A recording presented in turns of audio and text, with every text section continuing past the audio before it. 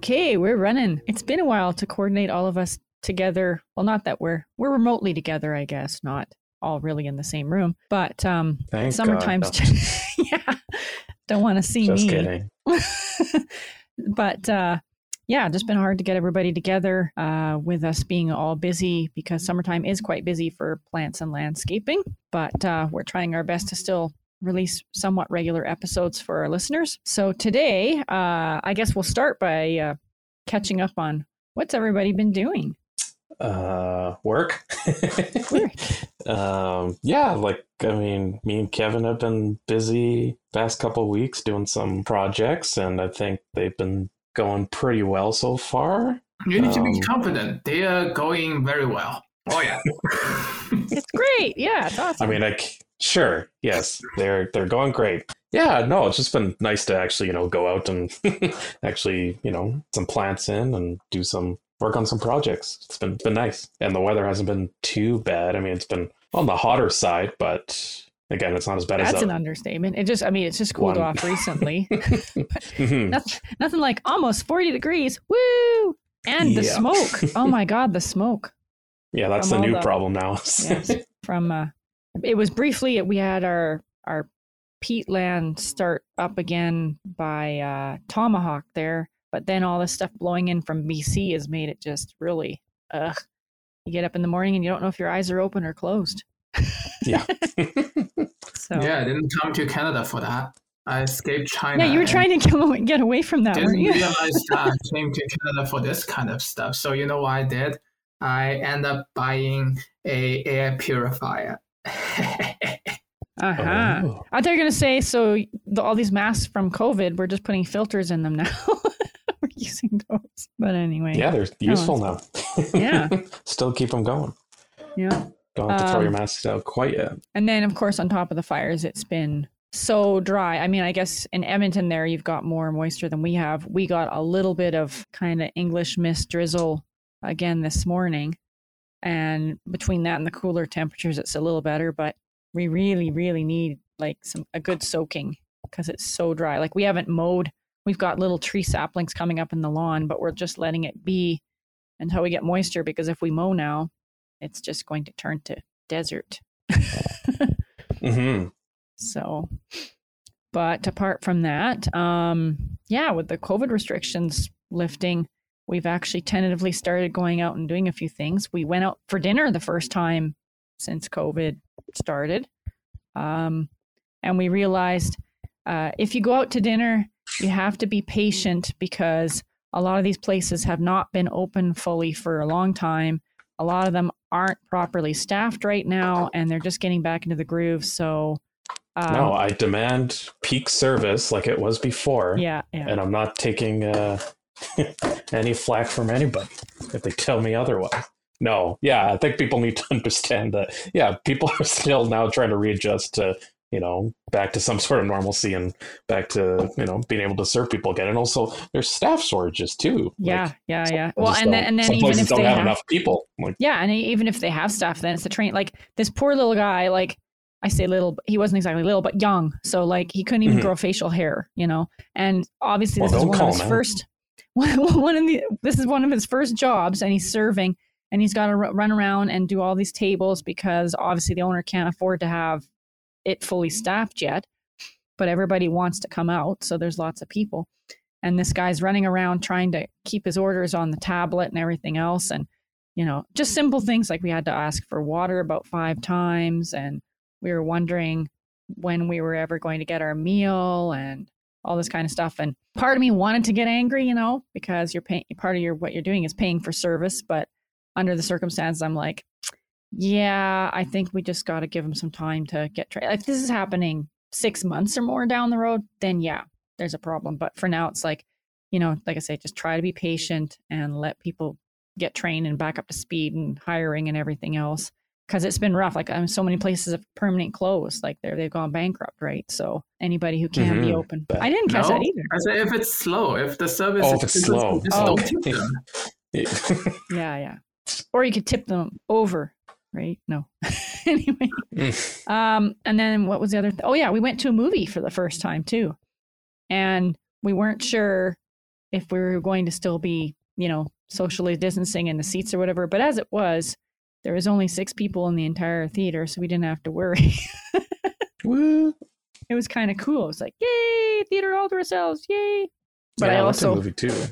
Did you? That was a nice feeling getting back to that. Yeah, it made just these little things. It makes you feel normal. I did find out though. Well, I mean, it's always been more expensive, but I don't know if they're boosting the prices of the concession stuff even more now to make up for the ticket prices. But I sat there going, we just paid almost $25 for a popcorn and drinks for 3 people. What? Sounds about right.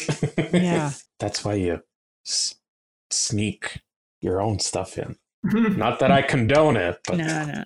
Well, I would never do it myself. When I was younger and had jackets with lots of pockets and stuff, yeah, maybe. But I mean, for starters, we were just going in there because there was air conditioning, so we weren't definitely not wearing jackets or anything to hide anything. And no, we weren't going to do that. We're like, well, the movie theater part doesn't really support local because it's a big company that owns it Canada-wide sort of thing. But supporting the concession, there are people there locally working. So we're like, okay, put this $25 to good use there, guys.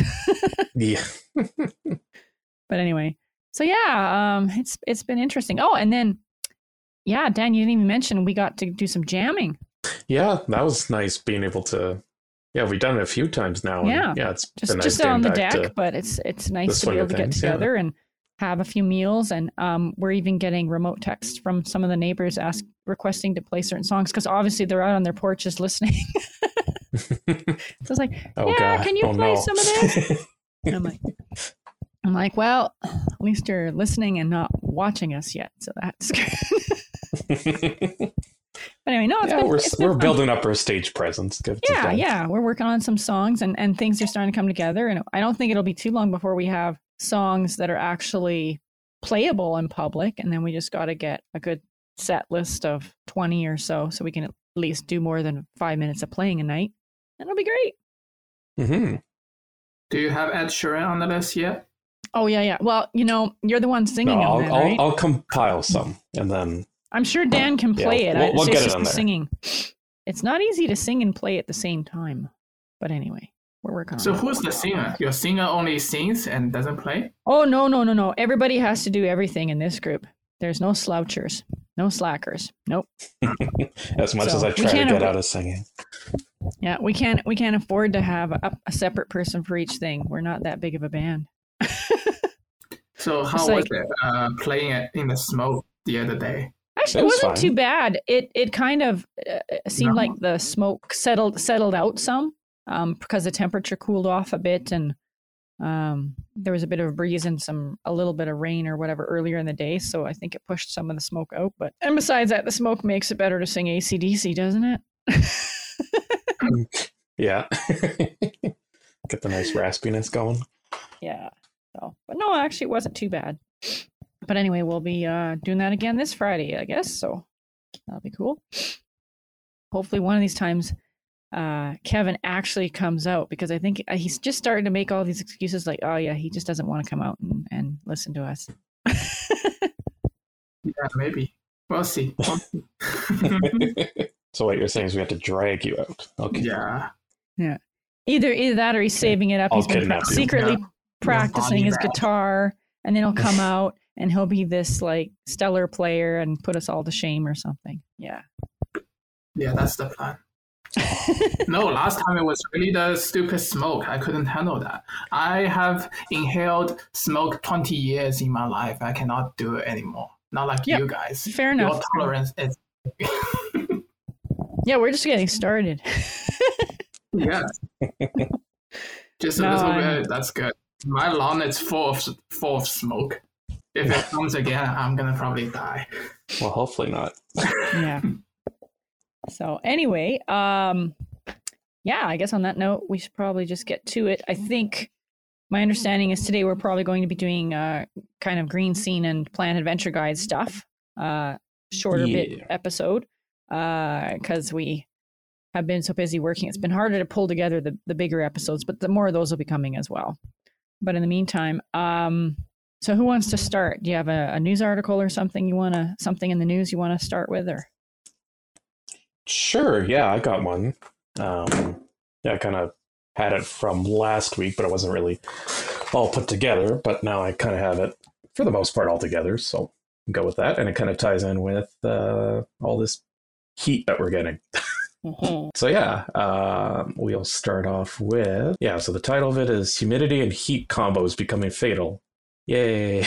Fatal. That's always a great subject. Yeah, this comes from the Earth Institute at Columbia University.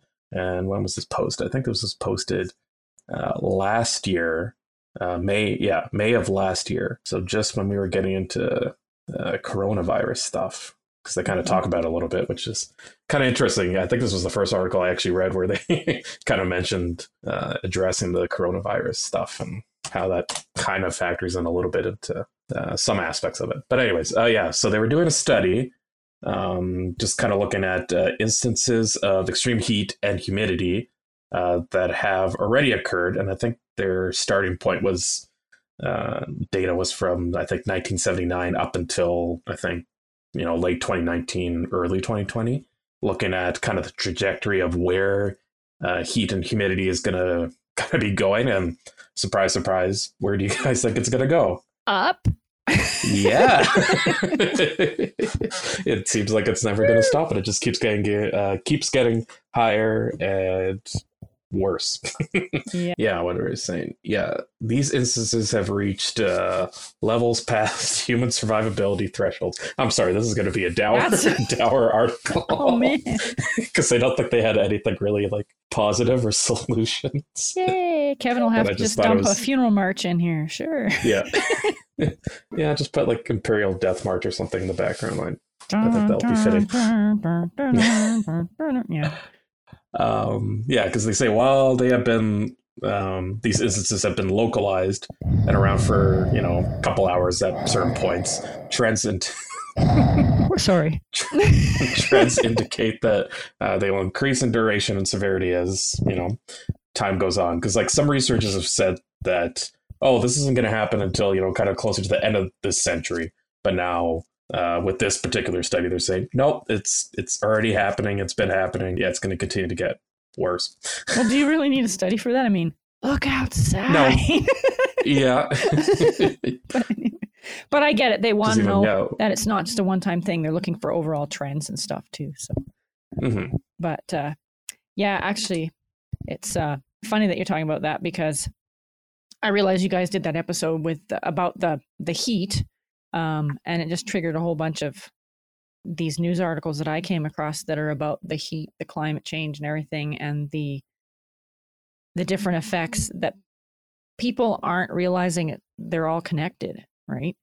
And so you've got to start looking at, okay, now that we're seeing all these things and realizing they are all connected, now the big question is, what do we do to slow this down, change things, switch it so it's going the other way instead of up, things start to go down a little without turning into the, end of the world deep freeze scenario either.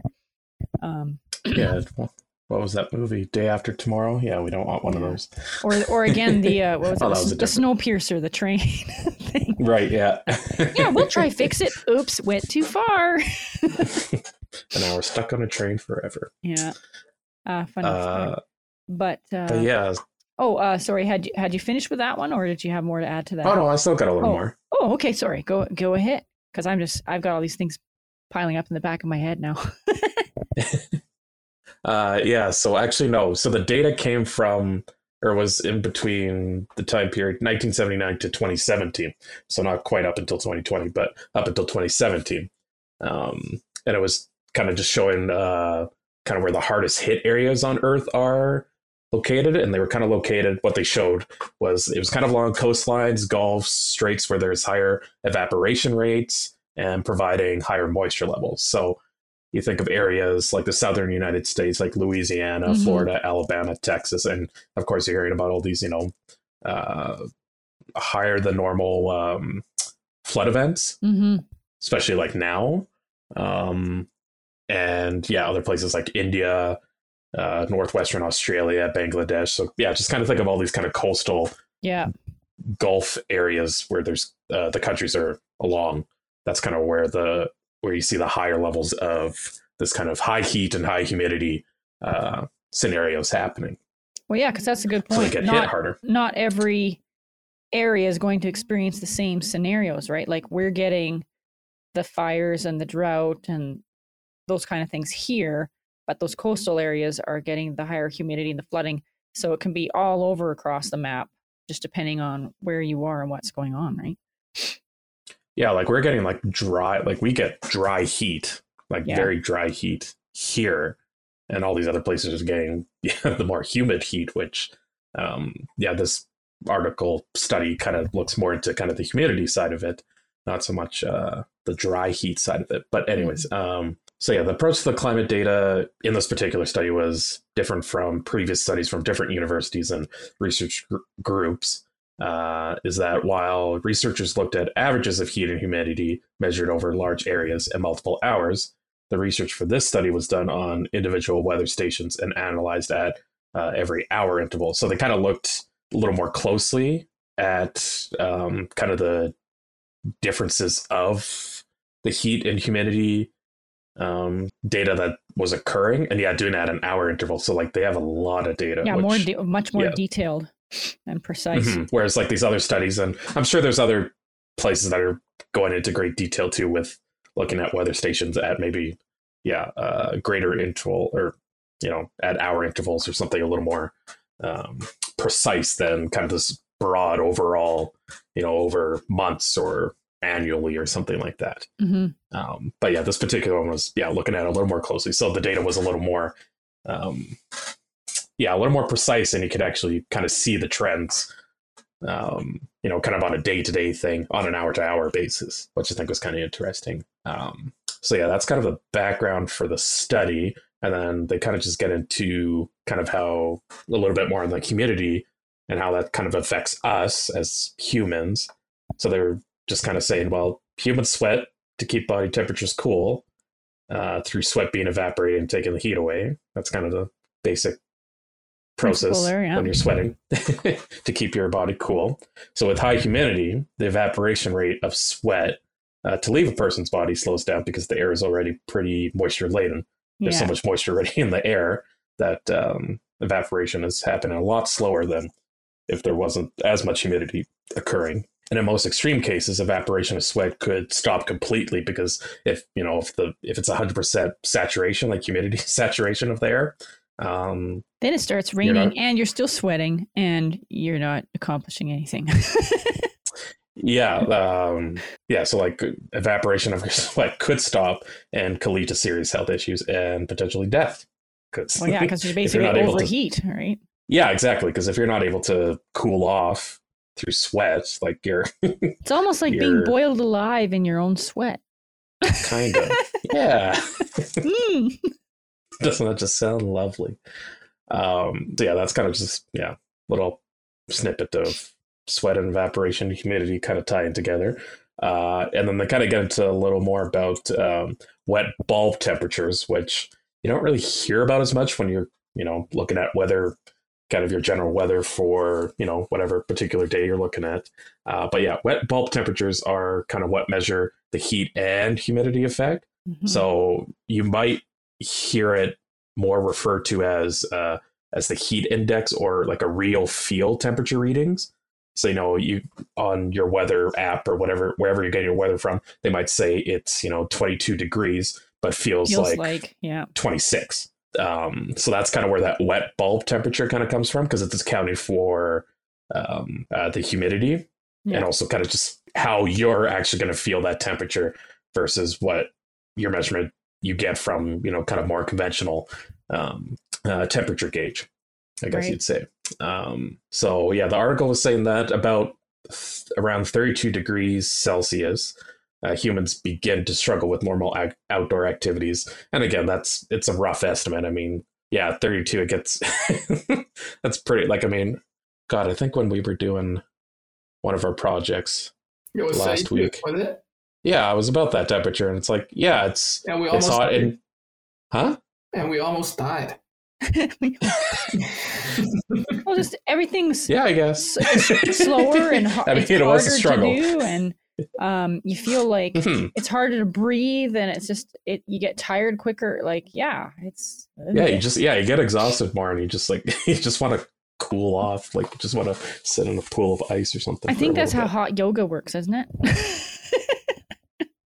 Yeah, just get all the toxins and just get really hot. You don't have to work as hard to get the same exercise, and then off we go to the shower. Yeah.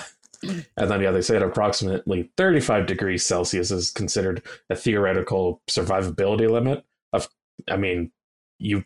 We've been outside when it's especially that one. Yeah, it's just you're not doing anything at that where point. It was just super hot. But they're basically saying if you're outside without air conditioning or any other way to kind of cool yourself down, and you have a lot of humidity, kind of past that 35 degrees Celsius, you're getting to that dangerous territory of you're more prone to heat stroke and all these other issues that could occur. And then they kind of close it off with saying that research has found that wet bulb temperatures over 30 degrees Celsius have doubled since 1979 up until 2017.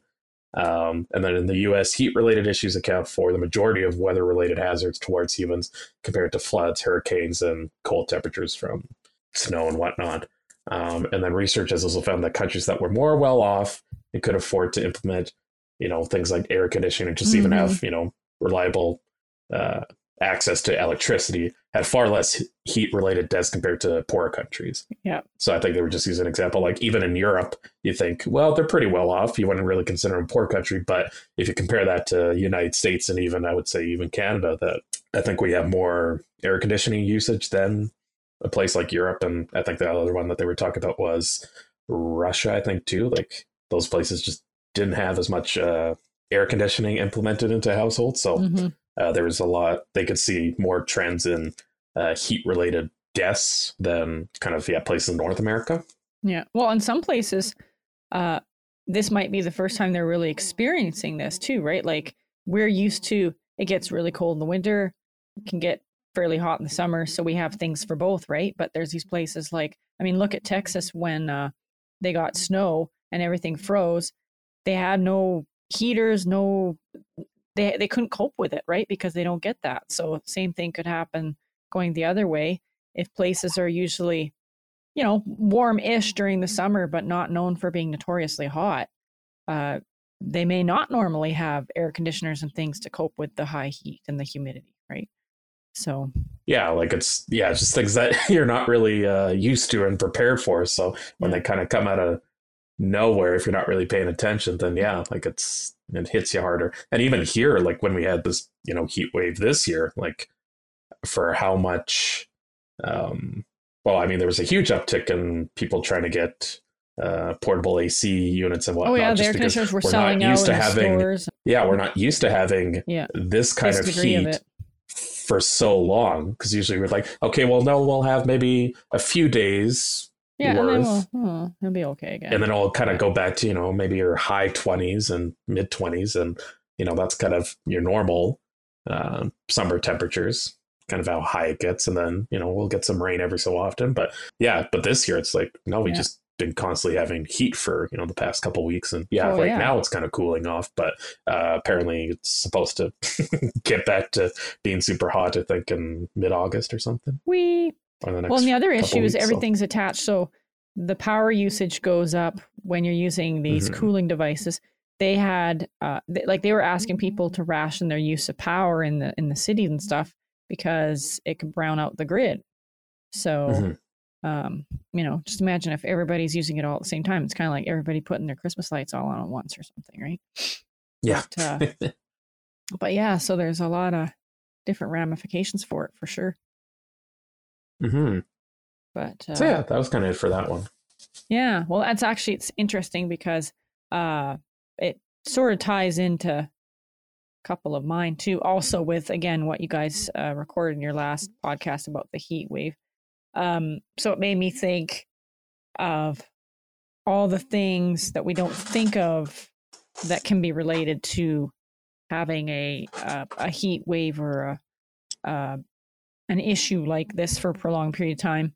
So one of them was actually from the CBC from July 6th. Seems so long ago now, but it basically was when this heat wave started. So every year there is a certain degree of fish kill that occurs naturally in some of our river systems and lakes and things. And usually that's because later in the summer, it gets hotter. Maybe there's not as much wind, the water stagnates, and you get the algae blooms, which reduces the oxygen levels. And then the fish actually, believe it or not, suffocate. And a certain percentage of them may die off through this, and then the rest go on to survive for the next season or whatever. But this year, because of the prolonged period of the heat wave and the extra high temperatures, it caused an earlier and larger fish kill in places like Wabamun, Lac St. Anne, and even the river systems. Because you think rivers, well, it's moving water, it'll stay colder, right? But even with them, the water reflecting on the surface and heating up the banks for a prolonged period, there's places that are going to be fairly warm for those cold water loving species too. Now, they're saying it's not an immediate threat because, of course, people are freaking out going, oh my God, look at all the dead fish. That's the first thing that they see. But the experts are saying it's not an immediate threat because there are actually millions of fish overall in Alberta.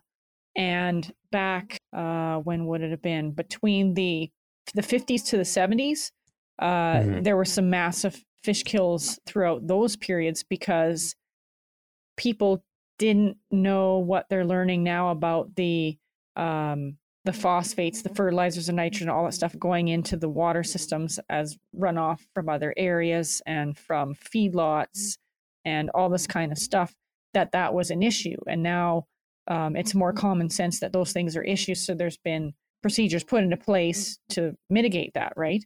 And so on the bright side, a lot of these water bodies are a lot cleaner and supporting much bigger, better fish populations than they were back through the 50s to 70s period. Because of that, also, it looks worse when we're having one of these kill events because there's that many more fish. So if you have a certain percentage of 1 million fish versus a certain percentage of 100,000 fish, it's going to be more fish, right? So it's a lot more noticeable with the water bodies being more restored than they would have been back in the day, kind of thing. But it does also show, like you were talking about, it's something to keep in mind that there is a trend. These heat waves could become more frequent and higher temperatures, that kind of thing. So as the weather events become more extreme, then obviously there could be more of these fish kills happening. So it's, again, I keep saying everything's connected. I sound like Dierks Gently or whatever, but it's true. Like if you get your water systems clean and healthy and doing their thing, and the plants and the animals in those systems healthy, and then you get your forests doing what they're supposed to be doing, and your grasslands and all these different ecosystems doing what they're supposed to do, then collaboratively they sequester a lot more carbon and start to ease some of these drastic fluctuations that we're having. But when each one is just getting hammered on left, right, and center, it's hard to recover, let alone get past that and actually fix the issues that we're having. But yeah, anyway, that's the so thing. It's trying to. Oh, sorry. Oh no, go ahead. I was basically done my rant there. No, I was just gonna kind of add on to that, really, or just reiterate what you were kind of saying was, yeah, like, I mean, if we can protect and keep these natural ways of being able to, like you said, like sequester carbon and all these other added environmental goods and services, being able to keep those going and even being able to grow them, I mean, that would be great. But even just trying to keep the ones that we still have now, like that's a natural way that you really don't have to think much about, maintaining those, like other than, make sure that, these natural systems still, are still natural and you don't have all this kind of human interference in it. And that just lessens how much we as humans have to figure out, okay, how do we reduce levels of, greenhouse gases and all these other things and carbon getting into the atmosphere and whatnot. Having these higher temperatures and whatnot. So, yeah. And then I'm just rambling. No, that's okay. And then along with that, so there's another article through National Geographic from July 14th of this year. And this is funny because it actually talks about snow, which very few people are thinking of right now. But ironically, some of the desert areas, like down in Mexico and other places. So because the desert areas are expanding, there's more dust flying around. And then when you get these drought-like conditions, it just amplifies it. And so a lot of this dust is now getting deposited on adjacent areas into the snowpacks. Because believe it or not, a lot of times there will be a desert next to a mountainous area. And so you can have the hot, dry down below, and then you can have the snowpacks up in the mountain ranges. But anyway, so these snowpacks are getting quite dirty now, filled with the dust blowing in from the desert areas. And you wouldn't think that's a huge problem other than don't want to drink the water, the snow from those areas, maybe now because it's dirty. But actually, the dust or the dirt absorbs the heat from the sun. And so now these snowpacks are melting at a faster rate. So you can see what that will do, because now the melt process gets speeded up. And now it's not just the springtime normal melting of the snowpack as the earth tilts and gets closer to the sun like it does in the spring. It's now happening faster because of the heat retention in the dust on the snowpacks. So the snowpacks are shrinking. There's more water getting dumped into the river systems and everything. But now it's also dirty, like silty water. So again, for the wildlife, like let's say the fish or whatever, the dirty water, lower oxygen, they can't thrive as well in that. Other animals, again, for the drinking part of it, it's not just the dust. Quite often there's other contaminants that might get in. And so now your water supply might be contaminated and they drink it and who knows what happens. They may not die, but it might affect them somehow. And because it's happening so rapidly. Gray water. But because it's happening so rapidly now, and then these rivers, what do? They go through and then they filter into the oceans. By the time you get to the ocean part, there's a lot of basically dirty water getting dumped into the ocean with all kinds of sediment and different possible contaminants, and the volume of water. So now all the water that you should have had coming more slowly all summer long getting deposited to those different areas along the river's trail. Now it's just gone a lot faster and it's out in the ocean and not accessible in those other areas. So then it just perpetuates the whole drought situation again, right? So you don't have that kind of slow burn, I guess. Well, it's a lot like slow flow, I guess. Slow flow. Ooh, slow flow. Well, it's like when I lived down in Black Diamond in 2013, we had that big massive flood, right? It just the perfect storm. There was that rain on the snowpack, turned it to a giant Slurpee, and it just came down the mountainside through the rivers, bursting the banks a lot and with a lot more volume and quicker than it normally would. And so, yes, momentarily you get the flooding and everything, but after it's gone, then there's actually a lot less water. So yeah, all these funny little things that you think have nothing to do with each other actually end up coming back to that same climactic change thing. And it's kind of crazy. But on the bright side, there's a lot of different things that people can do that, I mean, one person can't solve the whole problem, but if everybody does their part, whether it's coming up with a new energy solution or whether it's planting a few plants or whatever, just do something and it'll all come together and help the world as a whole, right? Because no one thing is going to fix the world in its state. It's going to be a combination of a whole bunch of things. But yeah, I just found that was crazy. It's like, it's not just the hot and the the stuff in the summer, it's like the snow too. Like everything's just. But, just can't catch a break. Yep. Thank you for tuning in.